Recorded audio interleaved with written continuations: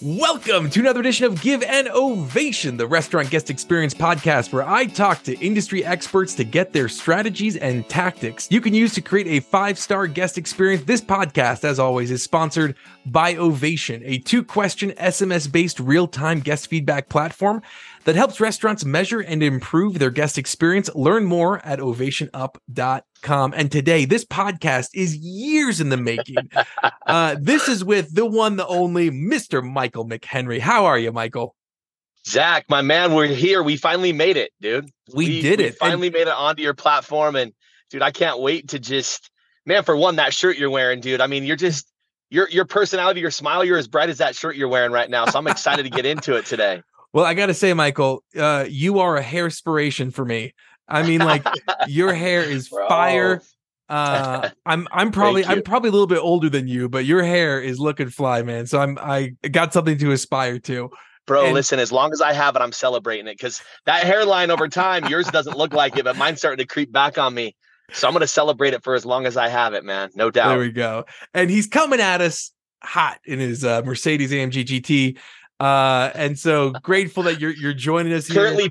Currently parked, however. That's true. That's a good thing. Yeah.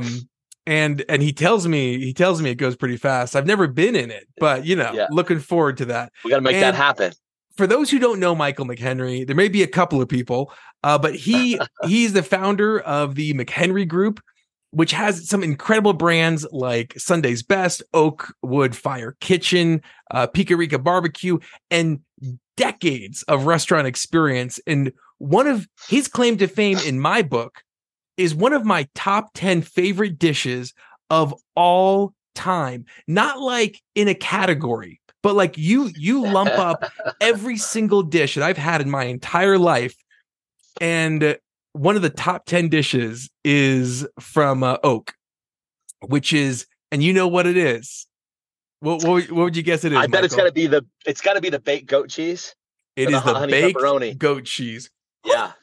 My goodness, that's like one menu item we run year round that will never take off. If we did, I think we'd get picketed and go out of business. Yeah, I literally, I mean, if you are atheist, go to Oak. It's in Utah. Go to Oak, get the appetizer, the baked goat cheese, and it will make you believe in God again. I mean, it is that good.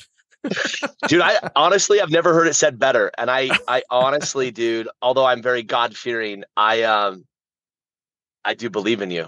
I believe in you, and I believe in any of those that may ultimately take that on as a little bit of a bite of surprise, because I think it will get you believing in a higher power because it's that good.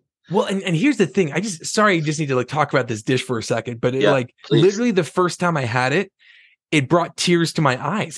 It's art. It's just so beautiful. And to me, goat cheese kind of tastes a little bit like grandma's attic. Like it tastes like I'm kind of licking one of the boxes up there. And it's a little bit of a dusty, musky. But that goat cheese app is just, what you have done with that is miraculous. So anyway, on behalf of the world, thank you. Yeah. Well, compliments to our wonderful chefs and the culinarians that put it together. You know, my big vision and concept and concept reality and creation is like, I really want to find those wonderful elements and opportunities that we can take something like a baked goat cheese with our oak bread out of the wood fire oven and, dip it into the goat cheese and stir up a great conversation and connect through those bites. And it's so fun to work with these culinarians because we never quite know what's going to come to the table. What we just know is I want to enrich in those moments. And the baked goat cheese is just one of those, like, you hit a staple and you just stick with it. And, each of the brands that I've ever been a part of, whether I was hired to take it to some form of scale or greater performance, or, I ultimately incubated it together with my partners and my friends. And, every one of those menus has a glowing staple to it. If not, 1, 2, maybe 3, sometimes even more, but at least 1 to 2. And that will be forever on the Oak menu. Yeah. I mean, it is our ultimate staple. We just had on David Dottie, who owns Lehigh Bakery, and they're famous. Their staple is their square glazed donuts, and there is not a better, just when you talk about a glazed donut, I mean, that is just 11 out of 10.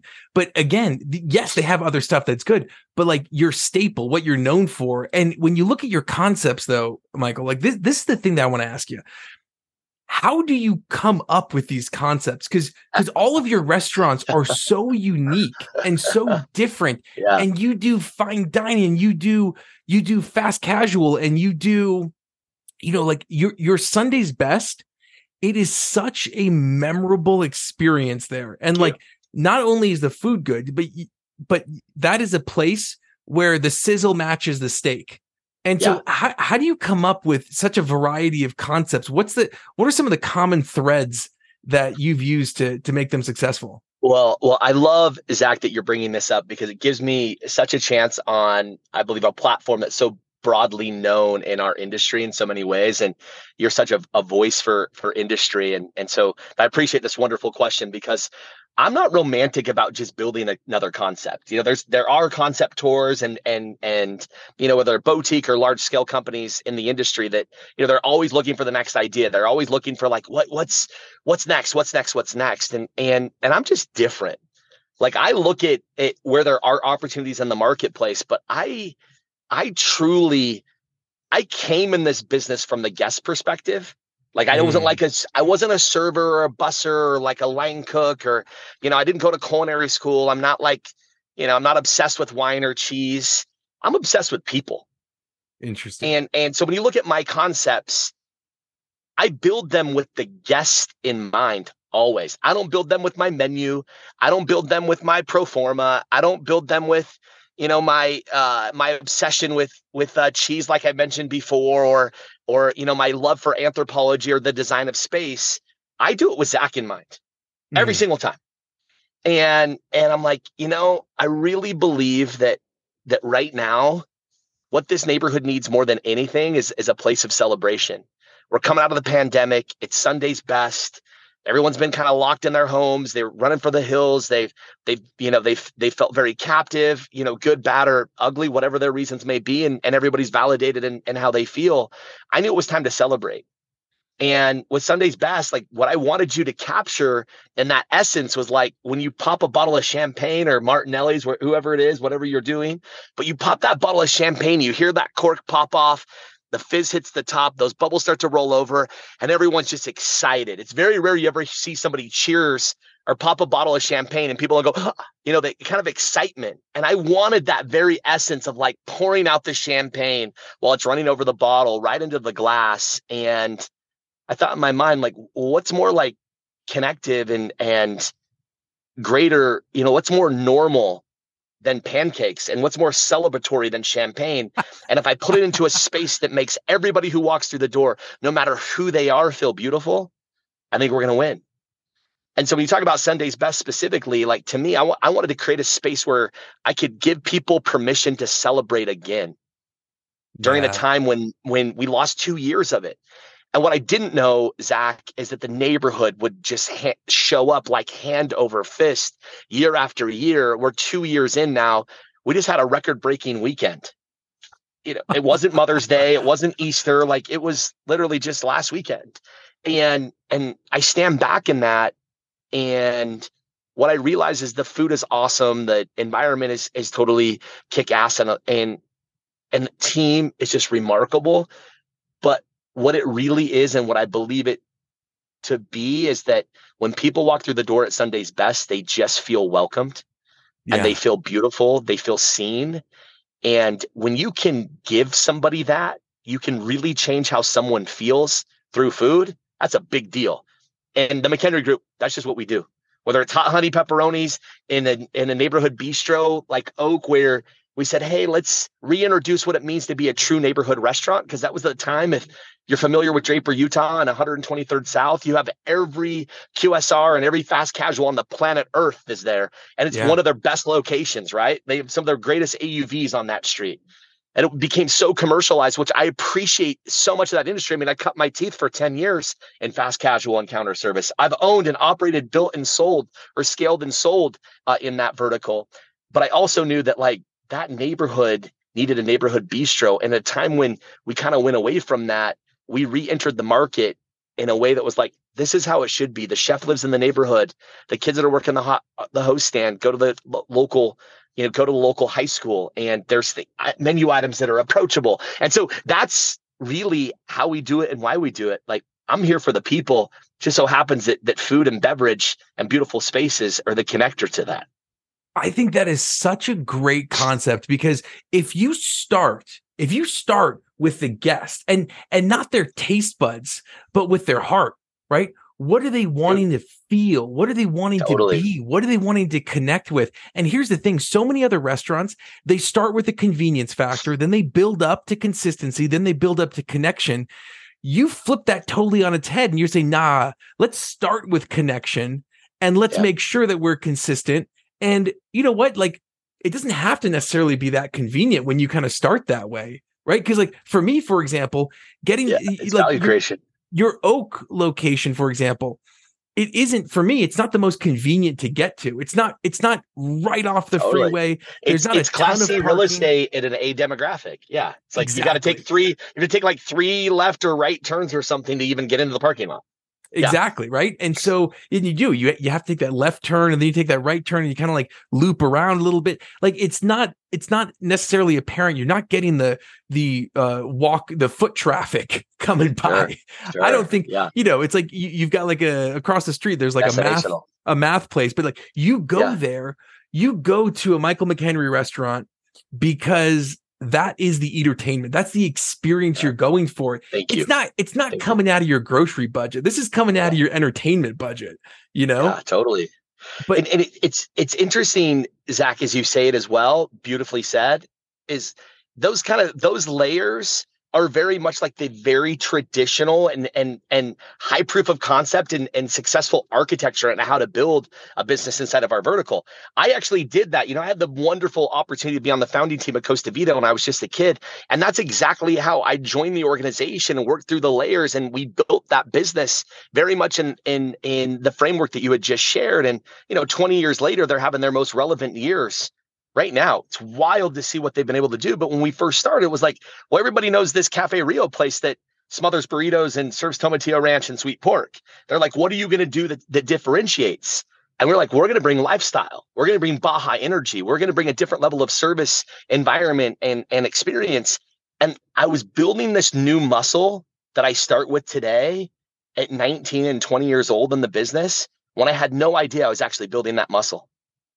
I was just listening to my smart founders and the leaders. I'd never even managed a business before, let alone like had the opportunity to have such responsibility at scale at that point. And it's a bit of our cheat code. Like everything we do, from hiring to our culture to our development to our guest engagement to our menu creation to our restaurant design to our concept creation, is all rooted at our guest obsession. And if you don't get it, you just don't fit on our brand. Like you just don't fit within our org. Like our org is guest obsessed, period. It's just it. And if you're not, like we may appreciate you. You may be a radically talented culinarian or a highly efficient, a restaurant manager. But if you don't get the obsession and sharing the obsession with the guests, you just don't make it in our culture. And how do you, speaking of like that whole concept of guest experience, what do you think is the most important aspect of guest experience nowadays? How you make them feel. Because that translates. Feeling creates essence. Essence creates opportunity, right? When Zach walks in and he walks into one of our restaurants, and all of a sudden you're walking off the curb, like you walk in, you're like, dude, this isn't like a strip mall in the middle of Drapers. Like, this is like dairy farmers and Mormons, not like culinarians in this neighborhood bistro. And they've got like a sophisticated wine list and like great offerings, and the decor is awesome. Like we wanted to kind of like step out of the norm into a new experience. So it starts for us at the front door, but you sit down to that goat cheese and you walk into that environment and the team serves you. There's a feeling that creates, and that feeling selfishly for us creates advocacy. Yeah. And that advocacy, nothing ignites advocacy greater than feeling, period.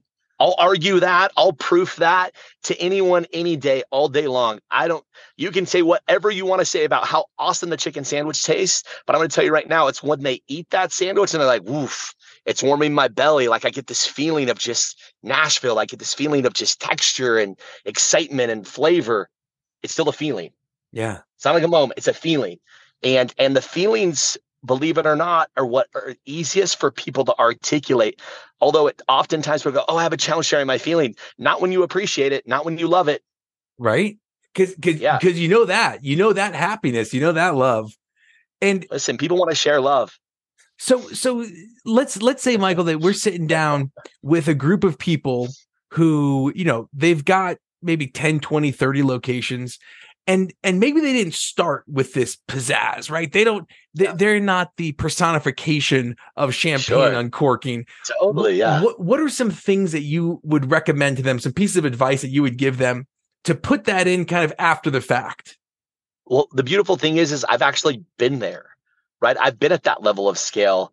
Like some of my resume in my past is, my first 10 years in the business, I was in emerging brands and emerging brands only. So it was like from incubation or ideation, incubation, launch to market, then scale and ultimately sell in many ways. And so multi-unit is really where I cut my teeth. So all the things that I talk about are bottled up and work at scale, right?